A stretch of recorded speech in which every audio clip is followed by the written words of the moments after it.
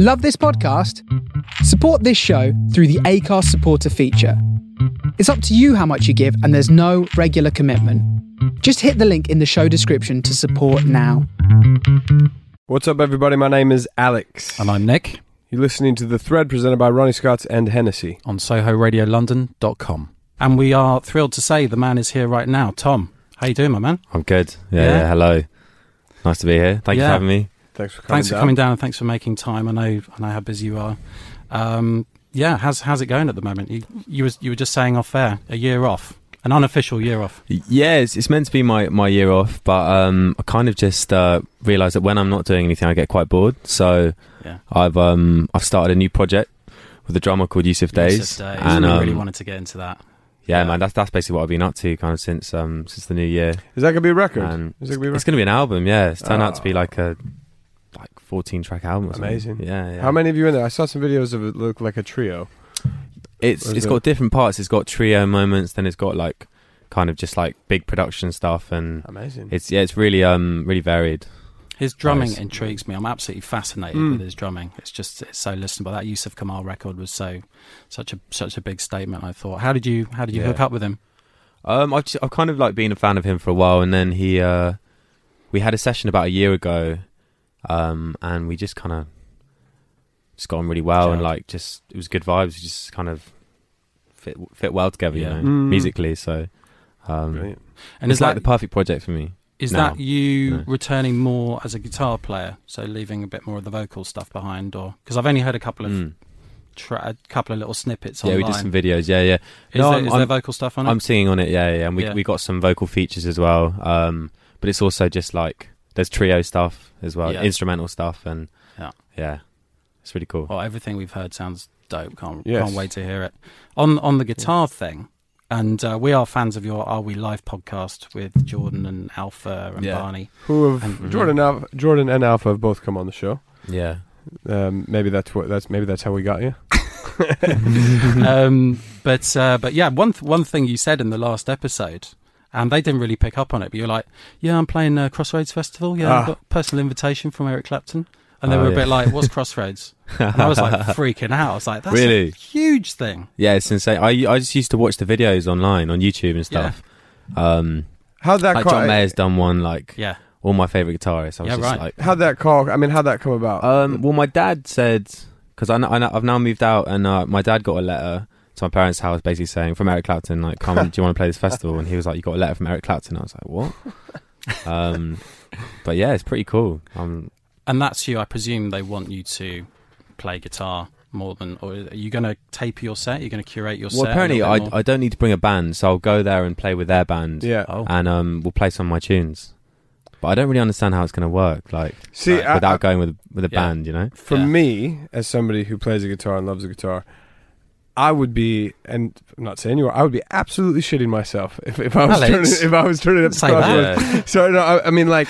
That's going to be a huge, wicked, amazing, eureka moment. You're going to freaking walk up there and all the guys are going to be there. I mean, I've seen footage of B.B. King on that. I've seen footage of Derek Trucks, and it's a really really amazing gig, man. Mm-hmm. Really, congrats. That's going to be a real. I mean, I don't know what after Crossroads. A hang, right? You get to hang as a guitar player, Gary Clark Jr. and all these guys. Yeah. It'd be amazing. I think so. Yeah. Should be sick. And it's like a stadium, apparently. It's like a 60,000 person stadium. It's like... So if you don't know how it works, and they just say, come and bring your tunes, like, what's the... Yeah. How do you go into that? Just calm and... I don't know, man. I just have to go and see what happens.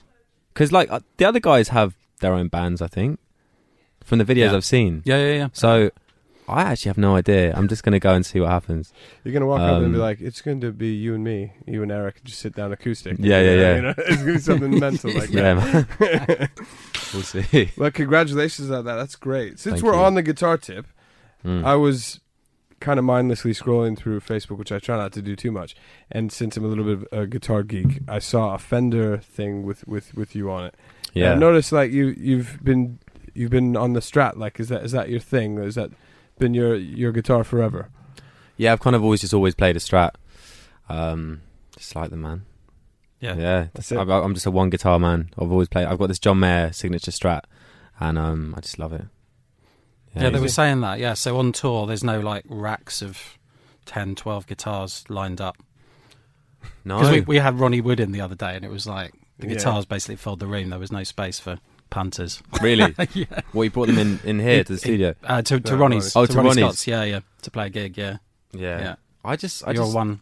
Yeah, I've always just used one guitar. Like, I don't know. That's cool. I'd like to get more, but don't need I mean, to. if you've got the sound on your good, if you've got the sound that you can't find anywhere else. Yeah. I mean, I tend to try and get one guitar that does everything for me. You know, it ticks all the boxes. Yeah, that would be that one. Wouldn't it? I know that's the John Mayer Strat.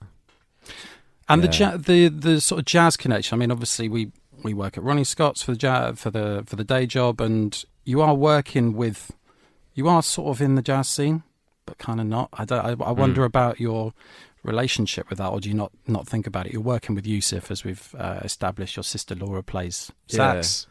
You've got Akadi Akanibi, I think, was in your band for a while, wasn't he? With him a bit. And Braxton Cook as well. Yeah. I saw you at Ronnie's for Braxton Cook, didn't I? Yeah. And Alpha Mist and stuff. So yeah. What's your take on that? Do you feel like you're in it? Do you? I'm not really sure. I guess I draw from jazz and I love jazz music, but I'm not. Yeah. I'm not in like the South East London jazz scene, you know, with like Oscar Jerome and like these guys and but I don't really know, man. I guess so. It's hard, I guess I sit in that scene sort of, but I try not to think about it too much, you know. Yeah. So you're saying like this is kind of an off year, right? So have you been writing a lot? I mean, I guess the Yusuf thing has been taking some time, but I've just been working on this tape with Yusuf. Like we've been in the studio for the last 2 weeks, and it's just really fun. I'm just really excited about it because it's like I'm kind of collaborating and I'm doing things I wouldn't normally do in the studio and new sounds, and like the way I'm processing my vocals and singing is completely different to like my previous work and stuff. So dope. Yeah, man. And it must be a nice departure in a way, because I think, again, I heard on the Are We Live podcast you were vocalising that geography was quite a difficult process, or maybe there was a bit of a pressure to get it out at a certain time. Yeah. You know, and maybe there was a little bit of compromise there. Would that be fair to say? Yeah, I think it was just I had a deadline and like I had to get it done. Yeah. You know, and I think I had like a month to finish it and I hadn't done much and I was just like, fuck. That's not compatible with making good art, is it? You know, I don't know. I disagree. I think that could put you in a place where you get some really good stuff done because you're like and otherwise you could just sit on one track forever, like being a perfectionist about it. And some of the tracks that maybe he doesn't like, the ones that we really do like. I think sometimes deadlines can work, but an album in a month would make me stressed out. That's for sure. No, it can be good, I think, but I'm enjoying this project because I don't have a deadline. We've got like an sort of imaginary deadline, more Yusuf's deadline, and I'm enjoying just kind of living with the music, which is quite nice, you know. And what's Yusuf like as a person? Is he pretty laid back? He's very laid back, very chilled. Yeah, that's what I imagine. Yeah, we booked him early on, like with United Vibrations. Oh yeah, like 6 or 7 years ago or something. And I remember it was one of those moments where you book a band and you don't realise one of the players is a standout musician, a bit like with Ezra and Joe Armon-Jones and Femi. Like you immediately lock on to those players because they're just incredible. I remember thinking there's something really special about this guy. He just like breathes like rhythm and drums, and his pocket is just like crazy. I don't understand. I don't either. I think you're just born with that. Like, it's an obsession as well. You know, he's listening all the time, I imagine. You know. Cool, man. Let's hear some music. Tom, you've made a few killer choices here. Shall we start with the Radiohead track? Do you want to say a little bit about the band or that track, why you chose it? Yeah, I just I've always liked Radiohead, and this is one of my favourite tracks of theirs. And it's kind of I think with the Yusuf tape, I've kind of drawn quite a lot from Radiohead. And just dig the track, really. Yeah.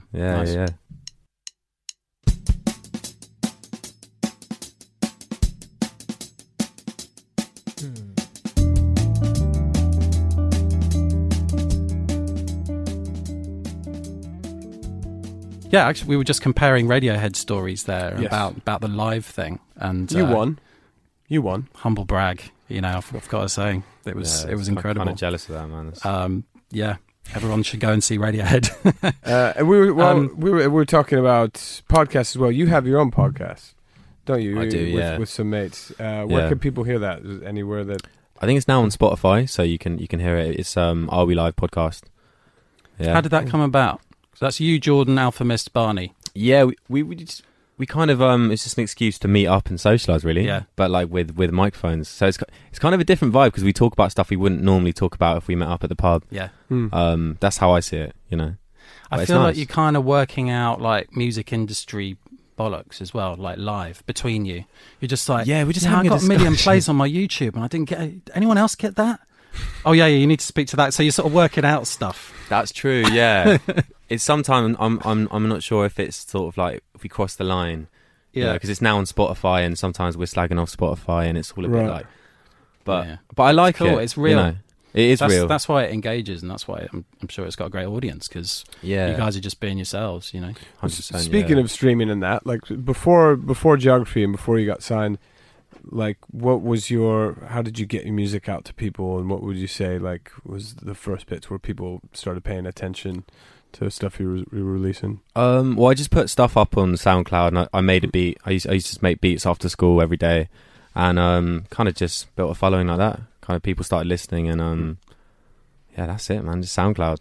Were you just making beats because you enjoyed it, or were the MCs you wanted to get your beats to and stuff like that, or both? Or? No, I just loved making beats, man. Yeah, I was doing music technology at school, and it's gave me a platform to kind of create and compose, and I just kind of did it that way. Because you went to Trinity for a little bit as well, didn't you? I did for like 7 months. Yeah. It was a 4-year jazz degree, and I was just like, I can't do this. This is intense. No, I understand that. It's like learning about it, forced learning. Yeah, it's weird, isn't it? Because we've had.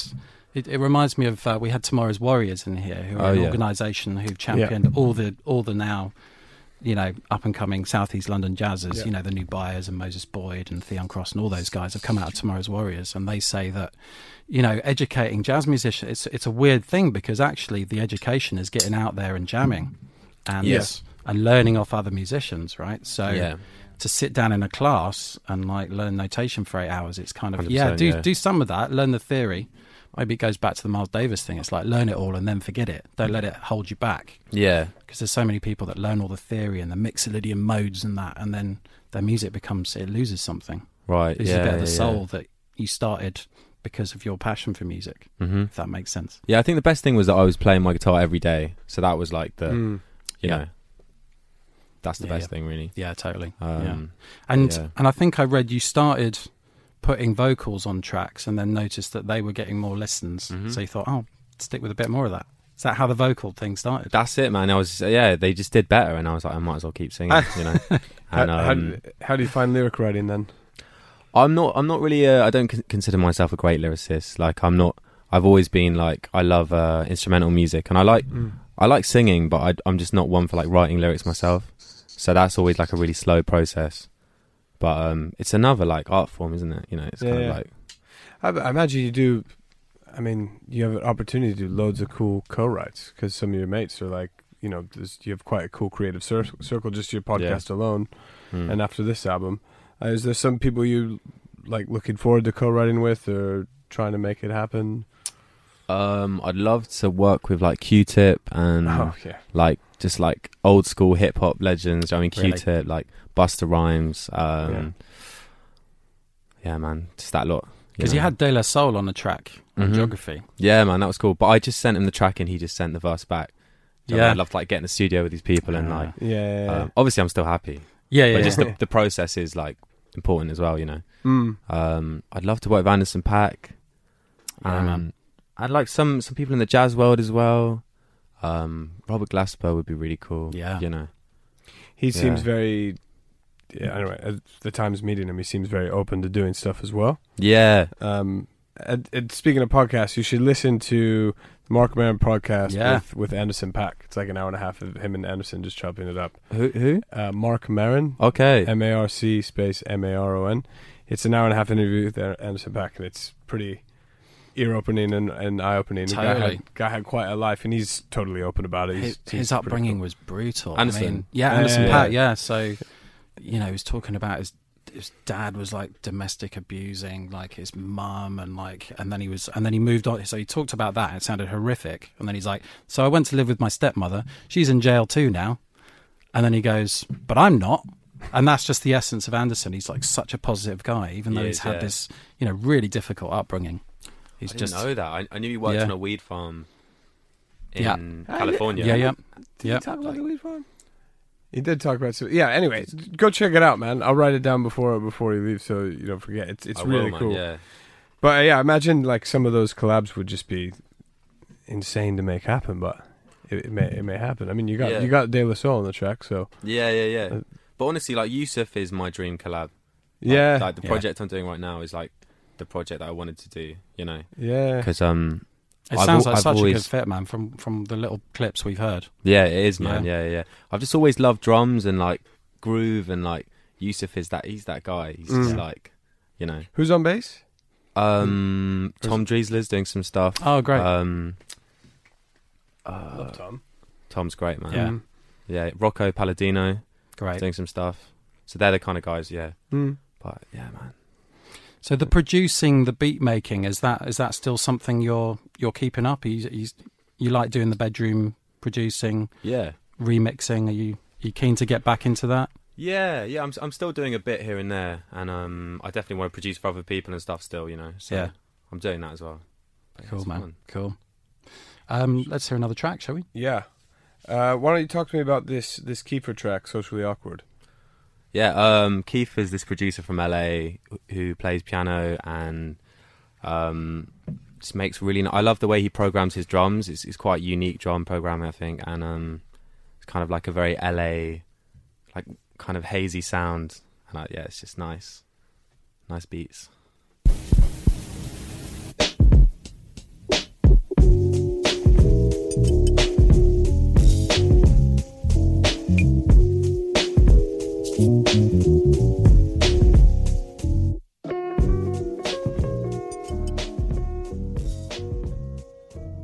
Cool. That was Kiefer, Socially Awkward. Something I wanted to talk to you about is maybe the transition of like gigging on big outdoor festival stages and what's that like.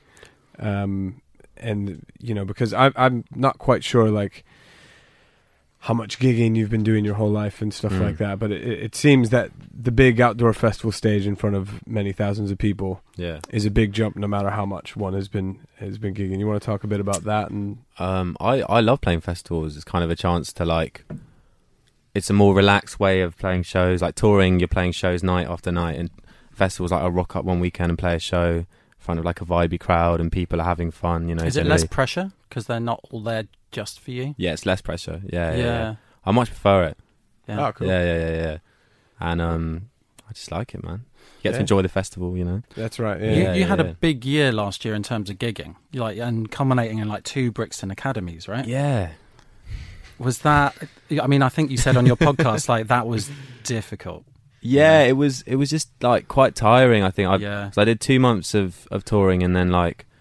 So I did quite a few shows back to back. I think I did did 3 big shows back to back. It was Manchester, London. Yeah. And the final London night, I was so tired. Yeah. And I was just a bit like, I was kind of on stage, like seeing things, like not quite there. Right. Yeah. And I had to get through the gig like an hour and a half. And I just remember thinking, fuck this. Right. Like, I'm dying. Yeah. But now I've done it. Now you need a holiday. Yeah, well, the year off, Yeah. But at the same time, I love playing shows, and I love like jamming out, and Yeah. Are you Londoner? Like through? I'm Londoner, yeah. Born and where? raised, Like Southeast London. Nice. So I mean, so imagine getting the Brixton gig. Josie. Somewhere near Bromley, is that right? Somewhere near Bromley. Huh? Is it Bromley? Where you're from? Where? Oh no, I'm from East Dulwich. Oh, cool. Yeah. So getting the Brixton gig's got to be a cool tick in the box, like that's quite a big gig to get. D'Angelo freaking played there, It is cool, but I never really like saw it as like a amazing like venue. I mean, obviously it is, but I just didn't have that association. So I was like, cool, Brixton. Sure. But it is amazing. I remember when I saw Leanne LaHavis there, she was on the stage talking about, man, this is crazy playing here. She say that because she born and raised around there. Well, yeah, because she'd been to so many gigs there. Yeah, sure. Kind of thing. I love Leanne. Just her voice. It's like. Amazing. I like her guitar playing as well. She's fantastic. Yeah. She's amazing. Yeah. So sticking with the live gigs, you did us the honour of doing a late show at Ronnie's, and I've got to big up Duncan here as well, because I believe it was partly your idea to do a back-to-back Ronnie Scott's and then Printworks. Yeah, that was an interesting mixture of gigs. That's really lateral you don't thinking. really get further apart venues. But that's so good, right? I think that's what, in the modern day, as an artist, it's such a great call, because, your music lends itself to, jazz institution and industrial warehouse. Yeah. And how your music sounds in those two different spaces. Yeah, that's true. How was the Ronnie's thing for you, like the seated audience? Was it a bit weird? Was it hard to get used to? It was a bit weird, yeah, because I saw, obviously I love the venue, but I could see, like, my mate right in front of me, like, bit with too a knife close. and fork, just like sitting there. I was just like, they were eating at 1 a.m. What a pig. I don't know, it's so intimate, and you see everyone, and like, I think I was the most nervous I've ever been for a gig. Oh, no way. Napalm was talking about that when she came. Napalm was nervous, it was weird. She said it, there was someone in the front row with a Bad Brains t-shirt on, so that set her at ease. She's like, oh no, okay, it's not going to be some like polite jazz club thing. I've got some punks here, Yeah. But yeah, I remember, because you brought along Loyal Kana to do a track. And did I? I remember him just going, it's fucking late, man. Because it was like 1 a.m. It was a late one, man. Yeah. And then Printworks was weird, because it's such a long, thin venue that like the first like 50 meters can see me, and then as you keep going back, it's like I'm just a little dot, like in the distance. So I don't know how. Yeah, it was a good gig, but for a live show, I think that venue, that was one of the first live shows they've done. So it's kind of like testing it out, and it's good for DJs. I got to say, with the Ronnie's thing, I don't think I told you, but yours was like the second fastest selling show we've ever done, and it's 60 years of Ronnie's this year. So yours was the second fastest. That's crazy. And the fastest ever was another guitarist who sings. Don't know if you can guess who it was. A legendary old school jazz guitarist. To show the guitar is the one, isn't it? Yeah, man. Do you know? Yeah, I know. Go on, have a guess. Sings George Benson. That's it. Yeah. Got it. Oh, that was it. Wow, very, very quick. Since we're talking about, but you were faster than Shaka Khan, but not quite as quick as George. Oh wow! So how quick did it set out? It was like a matter of seconds. Yeah, that's crazy. Yeah, that's cool. Does the website ever crash? It does. Yeah. We're working on that.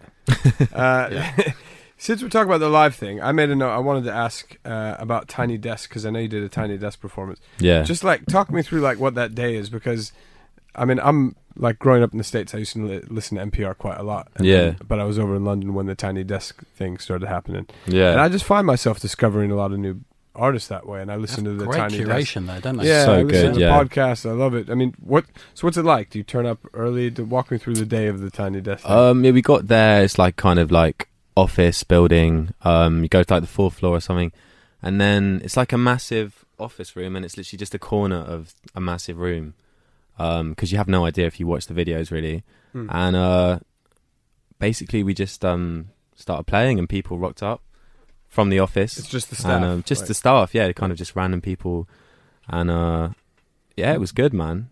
It's really quite nerve-wracking. Yeah, it must be intimate, It must be a fake office, is it? It's not. People don't actually work there when the band. No, it's a real office. Yeah? And there are some people still working while you're playing the gig. Is that right? If they don't want to come and watch, Don't know why they wouldn't. You catch them looking at you as they're typing, like, keep it down, will ya? But yeah, that's it. But cool. It's cool. That is a real illustration of the power of the internet, isn't it? Because like you say, you discover artists through that. I know Tank and the Bangers won a Tiny Desk competition. Yeah. Their track went out on Tiny Desk. Suddenly they're touring the world. Yeah. Because that's had 10 million hits and stuff like that. And the sound they get on those sessions is just so amazing. The guy who mixes it is just like a bit of a genius, really, with that setup. And do you realise as it's happening, like about the, because I've thought it's very minimal and it always sounds good through the headphones and the speakers, but like when you're there, it seems like it's pretty bare and you're just maybe hearing what you're doing. But like as it's happening, does it? Do you realise awesome? It's going to sound good? Yeah. I guess so. You try and make it sound awesome in the room. Yeah. But yeah, man. So I've thought about that. I was like, how does it always sound good? You know. Yeah. Surely it's not, but every time he does sounds good. Speaking of things that sound good, should we play your Bobby Caldwell? Well, the Bobby Caldwell track. Yeah, let's do it. This one's called "Down for the Third Time." Any reason in particular you picked it? It's just one of my favourite tunes from him. It's just good Bobby vibes. Yeah, man.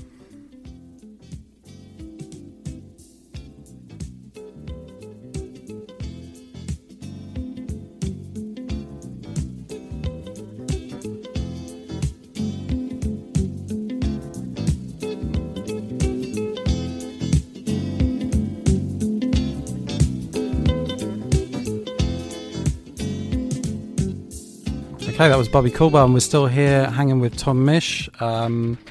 Yeah, that's one of the things I love about you, man. Like, you've got such a diverse musical taste, like dropping the soul stuff. I know you're massively into your hip hop, you're a Dilla head. And then we were talking about John Mayer earlier, and Gary Clark, and Derek Trucks on the guitar side of things. And like, where do you find new music? Where are you? Where are you keeping up with stuff? I think, you know, some of it's like Spotify these days, like related stuff. Yeah.